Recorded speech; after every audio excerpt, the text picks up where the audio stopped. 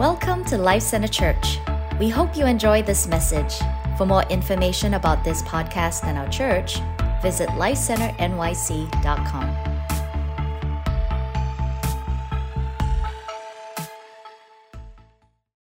thank you for today. I thank you, Lord, just for this place, for this moment. I pray, Father, right now, Holy Spirit, right now, Lord, would you make our hearts attentive to what you're doing. Right now, Holy Spirit, make our hearts available to you right now. And so I pray right now, any distraction, we command you to go in Jesus' name. Go in Jesus' name. I thank you, Father, for hearts that are open and that are tender. I thank you, Lord, that you're speaking. And Father, we are here to hear your word, to listen to your heart. In Jesus' name, amen. I want to encourage you this morning. The Lord is speaking. He is speaking. He is living. He's active. He's living. He's active. He's in this place. And I just want you to prepare your hearts, because to be honest, I'm not even sure what I'm going to preach today. I've got a lot of notes, but I feel like the Lord wants to speak directly to hearts today. And he always does, but I'm telling you, be prepared. You're going to hear something fresh today that you've never heard before. Like he's going to speak something to you in this moment that can transform your life if you're willing to engage with it. I know this is true. Okay. So today I want to talk about the topic of righteousness. And I don't know what you all think when I say that word. Probably some of you are like, yikes, righteousness. But I want to talk about this topic, the righteousness of God. And particularly, I want to talk about it because we are in a season of harvest. And I don't mean the fact that the fall is here. So that is a harvest season, yes. We're not farmers here. We live in New York, and a lot of us don't even know what plants look like anymore. But it's a season for harvest, and what I mean by that is souls coming to know Jesus. What I mean by that is people hearing the word of God and actually responding to it and actually submitting themselves fully to Jesus himself. And so I was sharing this morning, just even in the midst of the service this morning, I get a text from a friend whose daughter we've been praying for a long time who gave her life to Jesus this weekend. Praise God. It's a season for harvest. Talking about years praying, and here's the fruit. And it's right here this morning in our midst. So I'm very encouraged by that. And I want to tell you, we should be expectant for what the Lord will do. Don't stop knocking on hearts. Don't stop sharing the gospel with people. You've shared it before, and they're like, I don't want anything to do with that. Don't think that that's a closed door. No way. In fact, some of the people that you're going to share the gospel with, they're going to be the most agitated people in your life. Like, those people are probably the most primed to hear the gospel. And sometimes the agitation in them is actually the conviction of God that's messing with them, and you take it as they don't like you. But I'm telling you, sometimes they don't, because maybe you should be nicer. But sometimes there is a conviction of the Spirit of God in them, and that's why they're ornery. That's why they're angry. And so don't give up on them. Don't give up. So our heart at this house is to equip you to share the gospel to anybody and everybody who will listen in this city. And some of us are real natural at it, and some of us are just not natural, right? We just throw the gospel around, and it's messy, all right? But I want to encourage you, that's okay. You got to start somewhere, all right? And here's the reality, right? Each and every one of us have a testimony, have a life, have a experience that needs to be shared, because you will connect with certain people. I don't care how skilled you are. I don't care if you're an evangelist or not. God's given you a specific storyline, and that storyline is to reach specific people. And so if you don't just bumble around and try to share Jesus with them, no matter how messy it comes out, the Spirit of God will move on that, and your testimony all of a sudden will resonate with the heart of a person. And I don't care how you articulate it. It's just getting it out. It's just showing the love of Jesus. It's simpler than we think it is. Does that make sense? It doesn't take perfect expository, perfect theological delivery. All right. So righteousness is such a key component of the gospel, and that's why I want to talk about righteousness. Because if you don't understand righteousness, you don't actually understand the gospel. So Romans 1, we turn to Romans 1. You can turn with it to it. I'm going to read a lot of scripture, but they're prepared on the slide. So turn with your Bible or your phone to Romans 1, verse 16. Romans 1:16. Here's what it says. This is Paul writing to the believers in Rome. For I am not ashamed of the gospel, because it is the power of God that brings salvation to everyone who believes, first to the Jew and then to the Gentile. For in the gospel, key word, the righteousness of God is revealed. In the gospel, the righteousness of God is revealed. If you're hearing the gospel, you're going to hear about the righteousness of God. A righteousness that is by faith from first to last. This righteousness is not brought to you by your works. It is brought to you by your faith. Important point, which we'll get to more later. So if we are declaring the gospel, there has to be some understanding of righteousness. So what does righteousness mean? Righteousness, as it's being spoken about here, means right standing with God. God's righteousness means we can come before God and actually relate and connect with a holy, loving, perfect being. It's a high task. You and me, right? And you know yourself, right? If you really think about yourself, and I know we're in this whole thing where it's like everybody, there's like these billboards like, stay awesome.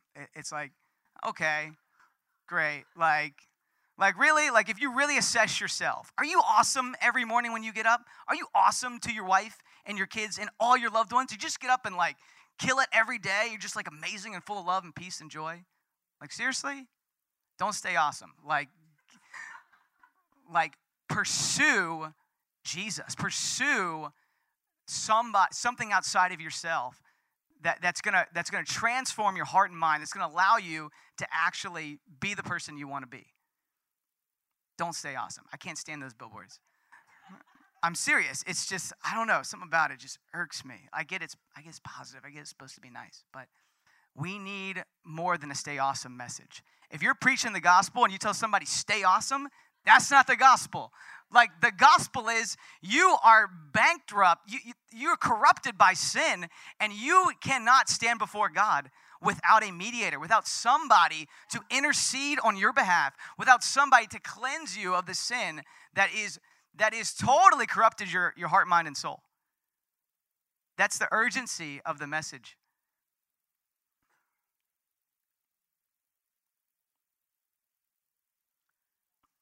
See, when we're born, we're not born into righteousness. We're born into a sinful world. And we were made, how many know, going back to Genesis, we were made in the image of God. I mean, go back and read that today. Genesis 1 and 2, made in the image of God. We were crafted with God's very hands. The animals, he spoke them forth. Men and women, he crafted us with his hands out of the dust. And so we are precious in God's sight. But when Adam and Eve sinned, when they took the apple, when they agreed with darkness, we all of a sudden, each of us that have come after them, even though we're made in the image of God, we're now corrupted. I cannot underplay this point because society underplays this point every day. People think, this is mainstream thinking, that humanity can pull ourselves out of the situation we're in. It's nonsense. It's complete nonsense. Humanity we can't just fix ourselves. And you and I know it if we're being honest. Like if we're being honest, we know that we've got issues. Even those of us that have received Christ and are walking with him, we know. And our spouses know. My wife knows that that I have issues. We know. And so we've been corrupted by sin. And that's something we can all relate with. Romans 3:23 says, for all have sinned. And what? Fallen short of the glory of God. Sin is to miss the mark. It is to not reach the standard of God, which is a high standard because he is a perfect being. So it's not just to, curse your neighbor or like be a jerk to, whatever. Like that's a sin, sure. But when we talk about sin, we're talking about literally missing the mark, not obtaining the righteousness God requires to walk in a relationship with him. It's a big distinction. But sin in the context of our world is kind of it's a dirty word. Like even in the church sometimes, people don't like to talk about sin. Like who wants to go hear a message about sin? Like why is this guy talking to me about sin? But we have to talk about it. Because the problem is if sin is not a part of the conversation, then righteousness is not needed. If there's no issue with sin, if there's no separation between us and God by our sin, then why does Jesus have to come and die on the cross? Then then we just preach stay awesome. Because we're not acknowledging the human condition. And it's a sobering reality. And it requires sometimes we just get so used to humanism, and that's really what I'm challenging this afternoon.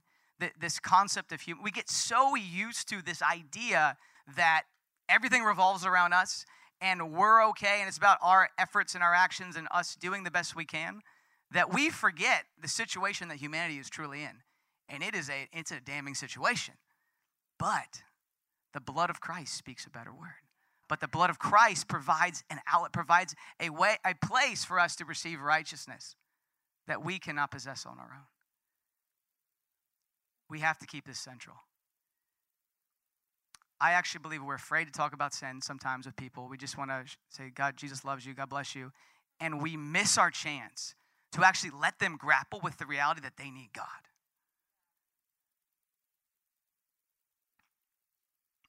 I'm trying to do this in my own microcosm of my family. So I have 3 children, 7, 5, and 2, all girls. And we try to talk about these things.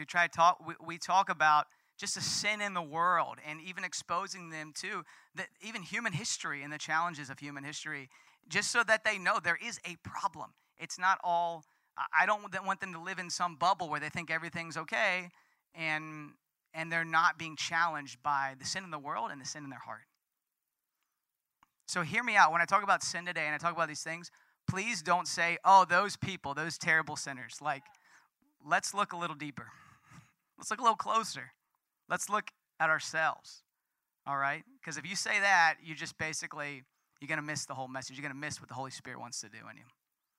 So with my daughters, we've been talking about world history. We talk about all these different figures. And I took them, actually, Vanessa and I took them to James Madison's house because we're homeschooling, doing this whole history tour.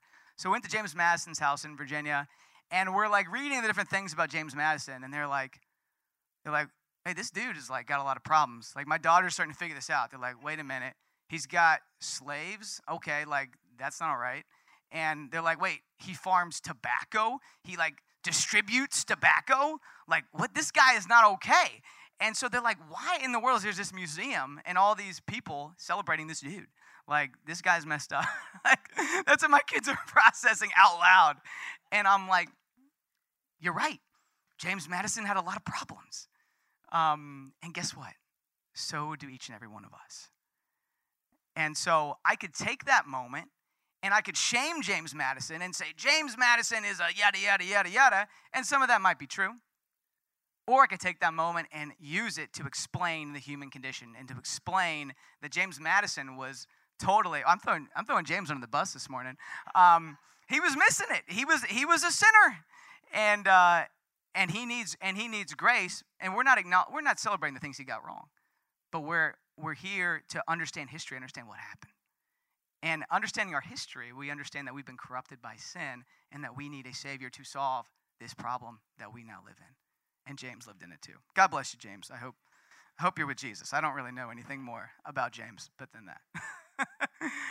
So, secular humanism. I want to get to this point a bit. Secular humanism. So, this is a real challenge that I want to dissect a little bit because it is everywhere. It's prevalent in so many of the things that we see and do. It's prevalent in the church.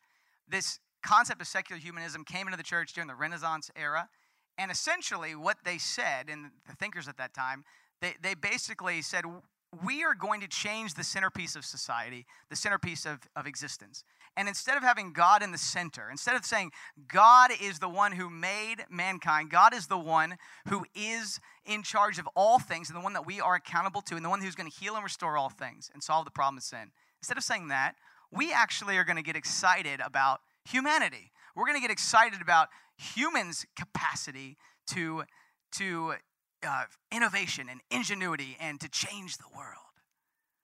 Those taglines are like every corporate, website you see.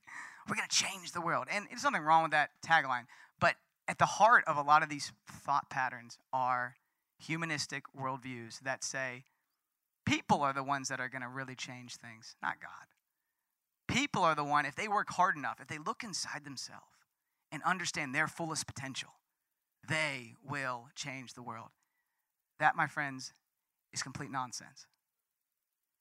If a human being without Jesus looks inside themselves, they're going to find sin and corruption and pain. They're not going to find a transformative reality that shifts cultures, institutions, and nations. But God is the source of life, and God is the solution to the sin and corruption that every human being deals with. Every single one. And so secular humanism, I'll just give you like a few things about it that I think are challenging, right? It produces a culture, not of God righteousness, but of self-righteousness. How many of y'all seen a culture of self-righteousness right now all over society? Like, how many of you feel shamed by your neighbors?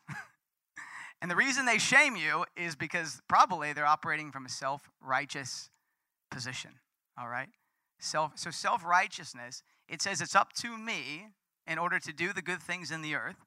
And because it's up to me, I'm going to naturally compare myself to everybody else because I got no benchmark. I've got no ability to know if I'm good or bad, except am I better than you? Am I better than you? Am I better than you?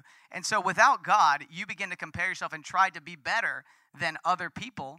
And so you're going to tear them down and throw them to pieces and say, oh, this person's this and that person's this, because you just want to feel good about yourself. You want to feel like you're good enough maybe to get to heaven. Maybe you've done enough to be with God. And so some people don't necessarily know that they think that, but that is where secular humanism leads to. It leads to comparison, and it leads to condemnation and shaming of others because you want to feel justified. You want to feel you're the good person and that therefore you're deserving of whatever is after this world, in your opinion. Does that make sense? So it's deceptive and it's also blinding. Self-righteousness is so blinding. Do y'all know people that just cannot, they love themselves so much that they cannot hear or hear anything that you tell them? It's almost like, you guys ever been in a bad relationship? Anybody? Yeah, I was like, you guys, come on. You ever been in a bad relationship and all your friends are like, hey, like that girl or that guy, like you need to get out of that. Get out. But you're so infatuated with them that guess what? You're totally blinded. And it's the same way with yourself, to be honest. With a self-righteous culture, which we are dealing with in this age, you become infatuated with yourself. And you can't see straight. You're blinded and you're deceived.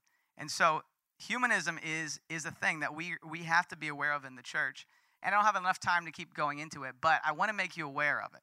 So I have become a gardener as of late. I have a yard now. It's glorious. There's grass in it that sometimes grows. And so in my journey to be a gardening master, I updated my technology. So I got an app. You can get these apps, and they tell you what stuff is. Because I'm seeing stuff pop up all over this garden. I didn't plant this garden. I don't know what half these things are. And so I've got my little app, and I can go click on it, and it gives me a description of what I'm looking at, which is amazing. It's worth every dollar I paid for it. And so I started doing it with people too, and I was like, what is this? And it was like, pumpkin. I was like, that's not a pumpkin. That's my 7-year-old. So it doesn't work for people, in case you want to try the app out. But for plants, it's glorious. And so I had all these plants popping up, and I don't know what they are, And I'm trying to discern what's a weed and what is a flower, because I don't know what it is. And so I'm sitting there, oh, that looks really nice. Like it's very leafy, like it's full. Like I bet that'll be nice. I take a picture of it. It's like pervasive weed will destroy everything. I'm like, oh my gosh. So I immediately began to rip these things out of my garden, but I didn't know. It looked nice. Like it said like, stay awesome, like I'm just going to not mess with it. But how many of you know my app is the Spirit of God in you? It's the Spirit of God in you, and you need the Spirit of God, and you need the Word of God to discern what is true and what is false. Because there are things growing up in these humanistic ideas that are growing up. They've embedded themselves in our very way of thinking. And I'm talking to myself. I mean, I've had to pray through some crazy stuff that I agreed with because, I thought I could figure it out. I thought humanity would be all right with just me and my efforts and all of our friends doing the best we could. But we need God, and we need the Lord to understand what's true. And so when you identify those things, and the body of Christ, we do this corporately. When you come to your friend and you say, hey, like, this is what I'm praying, this is what I'm thinking, and they're like, dude, like, that's humanistic nonsense, let's pray. You got to uproot these ideologies, because we want to present a gospel that is pure, that's founded in the Word, and that the Spirit of God is going to move on that gospel. And so we want to ensure we're not mixing with the ideas of the world. Does that make sense? So don't shame anybody. Don't be like, you're a humanist. Like, cut it out. But let's really work together to ensure that the gospel is true to what the Lord said, because it is powerful. The gospel is the power to save people's souls. And so it's so important that we love truth and that we zero in on what's true and right and good. Does that make sense? Some of you are going to come up after me and be like, give me that Plan app. That was amazing. And I will tell you more about it later. But now it's just for my sermon analogy. Okay. So going on. So we have this issue with sin, which I've just been talking about. And we need a mediator. We need someone who's going to be able to stand in the gap for us so we can come into the presence of God, so we can be in right relationship with him. So what is a mediator? What does it look like? What does it feel like? So you guys ever have, when I was a kid growing up, there was this thing in elementary school, they called them peer mediators. Did you guys ever have peer mediators? Anybody? Some of you did. Okay, nice. So it's a terrible idea, in my opinion. For an 8-year-old, maybe not for like adults. So we're in at school, and basically how it works is Johnny steals my toy. I get mad at Johnny and I hit him because I want that toy. I'm 8 years old, and then they send me to the peer mediators, and the peer mediators are my age group, and they're like, "Hey, Colt, like, why'd you hit Johnny?" Because he stole my toy, and they attempt to reconcile two parties that are at odds with each other. But the problem with an 8-year-old is I'm like, hey, dude, like, you're telling me to stop doing this to Johnny, but the truth is you stole my toy last month. And in fact, you kept it at your house, and you won't bring back my Ninja Turtle video game. This is a real story, by the way. I just went into something real. And Brandon Herring gave it back after I threatened him. It's really happened. But anyway, the point is, peer mediation is a terrible idea because you are trying to get another flawed individual to stand in the gap, to bring reconciliation between you and another party. And so it's wrought with hypocrisy. And just like humanism is, like we are looking for human beings to solve our problems that are flawed and broken. And they cannot play the role of a mediator. But there is one who can. There is one righteous who can mediate between us and God. And who has the authority and who has lived the life worthy to make us worthy, to make us righteous. Jesus Christ is the one mediator. His blood is enough to cover every sin, and his blood is enough to connect us in our weakness to a holy, righteous God. It is the greatest miracle on the earth. You and I, if you think about it, we're talking about God himself. Today we prayed and we engaged with the living God. Are you serious? It's profound. And it's because of the blood of Jesus. It's because we do have a mediator. 1 Timothy 2, starting at, I'm going to read verse 1. I'm going to read this whole thing because we're a house of prayer. And so this is what we are praying, and this is what we are believing for this city right now. 1 Timothy 1, starting chapter 2, verse 1. or 1 Timothy 2, rather, chapter 2, verse, I said 2, so 2 again. I urge you then, first of all, that petitions, prayers, intercession, and thanksgiving be made for good people. No, for all people. So hear me out. I'm talking about sin. I'm talking about wickedness in the earth. We're praying for all people, everybody, for kings and those in all in authority, that we may live peaceful and quiet lives in godliness and holiness. This is good and pleases God our Savior, who wants all people to be saved and to come to the knowledge of the truth. That's why we got to keep the gospel. We got to understand the gospel in its pure form, because it's the knowledge of the truth for all people to be saved. For there is one God and one mediator between God and mankind, the man, Christ Jesus. This is our one mediator. This is our one hope. It's it. People in New York think there's many ways to God. I can assure you there is one way. Jesus is the way and the truth and the life. He's the only hope that we have. And he saved my soul. And let me tell you, I can relate to all these verses of the wickedness, the destruction in my life. And some of you can relate. Don't forget. Don't forget where he brought you from. Don't get too Christianese. Don't lose connection with the broken world, with the 99 or with the one. Don't lose it. We have one mediator. There's one mediator, the man Christ Jesus, who gave himself as a ransom for all people. This has now been witnessed to at the proper time. A mediator, here's the Greek word. It means, I won't try to pronounce it, but I'll just say what it means. One who intervenes between two, either in order to make or restore peace and friendship, or form a compact for ratifying a covenant. So Christ is the mediator of the new covenant. He's the return. He's the new Adam. He goes back to the fall of man, which I discussed earlier, and he reconnects our heart to restore us to right relationship. Because Adam and Eve were walking through the garden with the Lord. How many of you know they were enjoying the fellowship of God? And when they sinned, they were kicked out completely.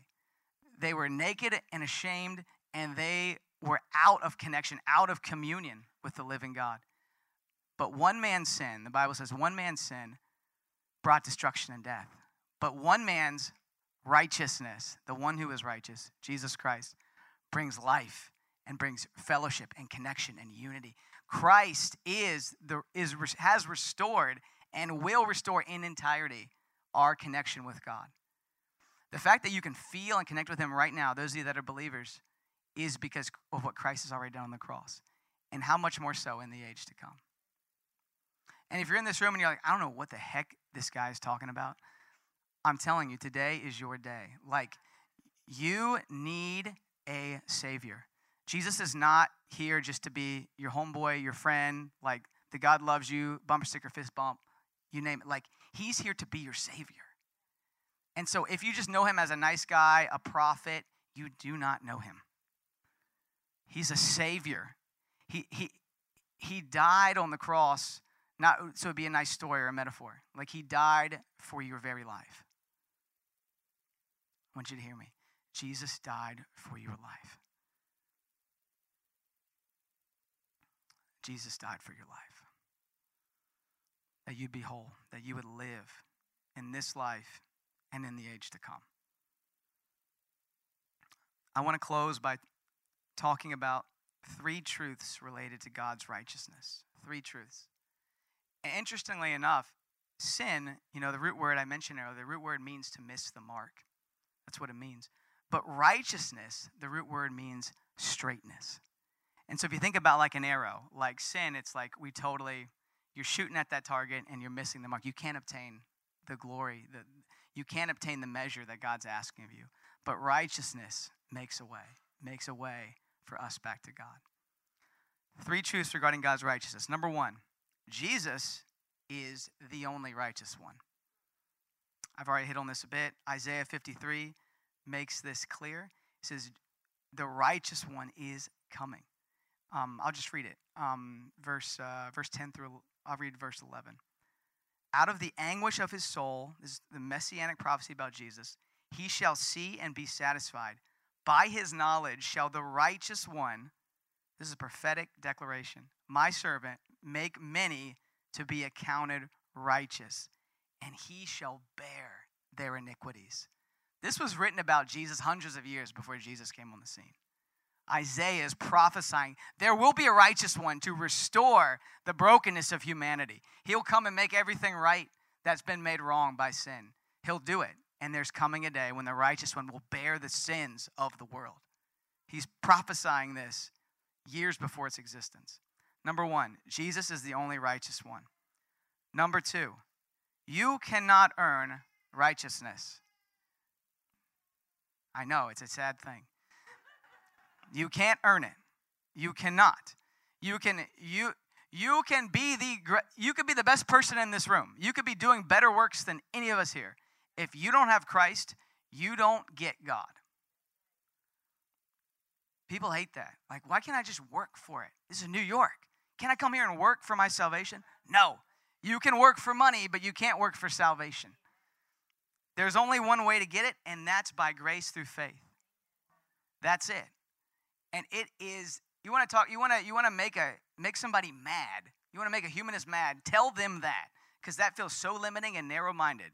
Well, then call me narrow-minded, because there's only one way. And it's not on our works. We want to work for it so bad.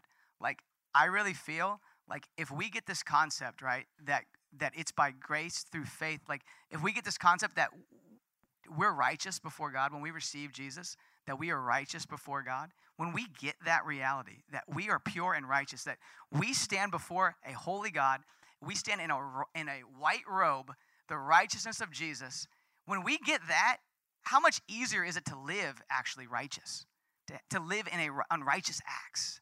Like, it's so much easier when you recognize Jesus already made you righteous. Then go likewise. Go and be righteous. Go and look like him. Go and act like him. We work opposite sometimes because we want to work for it. And sometimes I think, like we're praying for faith today, we don't believe that Jesus actually paid for all of our sin, that he actually made us righteous. So when you feel messy, when you feel just sin is at your door plaguing you, go to the righteous one. Go to the righteous one. Bring your sin before him. Repent of your sin and receive his forgiveness. Don't go and try to do good. It will only lead you back to yourself. And in yourself, you will find nothing good. But in Christ, you will find all that you need for life and godliness. Everything.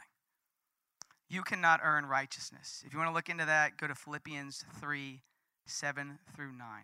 We do not have a righteousness of our own, but one that comes through faith in Christ. Righteousness that comes through faith in God alone. All right, so number one, Jesus is the only righteous one. Number two, you cannot earn righteousness. Number three, Jesus exchanged his righteousness for our sin. This is good news. This is really good news. Because it's not just like you got off the hook. You actually, once again, you get to stand before God in the righteousness of Jesus, not in yours. So you may have done some great stuff today, but I guarantee you cannot meet the mark today of righteousness. But the life of Jesus, which was fully pure and righteous and perfect, that life is now covering your life. I mean, this is, you guys awake? Like, I'm like, oh my gosh. Like, seriously though, like, I think we need to like sit on this. Like, we need to sit on this reality. 2 Corinthians 5:21. God made him who had no sin. Jesus was perfect and sinless. That's why he's able to deal with our sin. The only one. He made him who had no sin to be sin for us. Jesus took on all the sin of the world, as Isaiah saw in Isaiah 53 and prophesied, so that in him we might become the righteousness of God. We get to become the righteousness of God. That's why Christians should be the most joyful people in the world. That's why I don't care what they throw at you in New York, and they make fun of you, and these crazy Christians believe in these crazy things. They're narrow-minded. They're I don't know, whatever they want to call you. We can rejoice. we can rejoice. Let me tell you, this week, with the passing of Matthew, it felt like there's no reason to rejoice. And I know you guys are feeling it. I'm feeling it. I mean, certainly Maureen's feeling it more than we all are, and Matthew's entire family. It feels like there's no reason to rejoice when you go through loss and tragedy like that. But even Matthew himself, I mean, we talk about a man that rejoiced. You want to talk about a man who, I mean, he'd be here singing before anybody else even came to church. They'd be here early, and I'd hear him in the bathroom just raising worship. He'd be over here raising worship. I mean, he had the joy of the Lord. I'm telling you, he didn't get that from himself. He got that because he went to the cross. He went to Jesus, and he gave his life to him, and you could see the joy in his life. And that's why he impacted so many people. And that's why he will leave a legacy on this earth.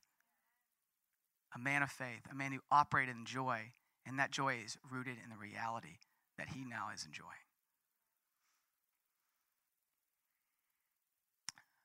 Worship team, could you guys come on up, please?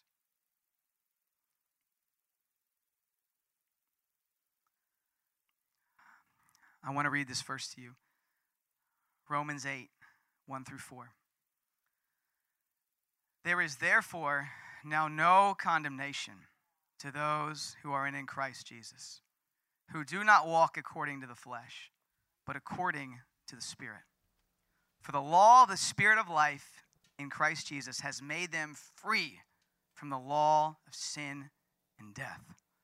For what the law could not do, in that it was weak through the flesh, God did by sending his own Son. In the likeness of sinful flesh, on account of sin, he condemned sin in the flesh, that the righteous requirement of the law might be fulfilled in us, who do not walk according to the flesh, but according to the Spirit. We're talking about righteousness, how we stand before God. But how many of you know there's also a form of righteousness in the Scripture as well, righteous actions, living righteously. Right, which is different than our standing before the Lord. That's very different. But when we are in right standing before the Lord, we get to now walk by the Spirit of God. And a level of righteousness that the humanist espouse to, we can actually live in without hypocrisy. Well, maybe a little bit of hypocrisy, let's be honest. But with a purity of heart that no one can mimic in this earth. Not because we're pure, but because Christ lives in his people. I'm telling you, you want to talk about a way to share Jesus? Live in the new creation life. Live by the Spirit. Live in a sense of righteousness. And the greatest thing is, you can't be a slave to self-righteousness if you're a Christian and you receive Christ. Well, maybe you can, but if you're walking in truth, you cannot. Because your righteousness is not of yourself. That's the joke. It's not really a joke, but it's beautiful, right? It's beautiful. He's incredible. Like, he's masterful. He knows how to keep the human heart free. And so just when you feel good about all your works and, hey, I'm a righteous Christian, wait a minute. I know where I came from. Wait a minute. These righteous acts are not bubbling up out of my ambitious and beautiful heart. It's the Spirit of God in me who's changed me. I know who I used to be. And some of you, we still struggle with some of that old self. But we're being made new day by day. We're being conformed to the image of God because we're looking at him. My daughter came up to me this morning, actually, and she said, she was looking at her outfit. She's trying to, I have girls, they look cute. And she's like, Dad, why is there no mirrors at church? Like, I just need a mirror. Fair? But I felt like the Lord really came strong on me when she said that. And I fired back. And I was just like, because we're not there to look at ourselves. Fern, we're not there to look at ourselves. And I said to her, in fact, not only are we not here to look at ourselves, when we look at him, we see ourselves rightly. He is our mirror. We are bearers of the image of God. And when we give ourselves to him, only then can we truly walk in righteousness, because we see ourselves as we are, and we're not full of ourselves, we're full of him, and we begin to operate and look like him. And the world will know that Jesus is who he said he is. The world will know that he can forgive sins, that he can redeem hearts. Some of you are walking, you embody God's redemptive power, and you got to share. Like, you got to share. If you don't, the rocks will cry out. They'll cry out and say, there is a God, his name is Jesus, and his love satisfies and restores my soul. Some of you got to shout it, you got to sing it. You don't need crazy salvation stories to have a powerful salvation testimony. You don't. It can be very simple. I was raised in a Christian home. I knew God all my life, and I feel his presence every morning. Enough. That is powerful. You're connected to the living God every morning. There are people that have never experienced that love. They've never heard a word from the Lord, and you hear it every day. God, would you break our heart? God, would you give us the grace to obey, to speak, to love? Could you all stand for me, please?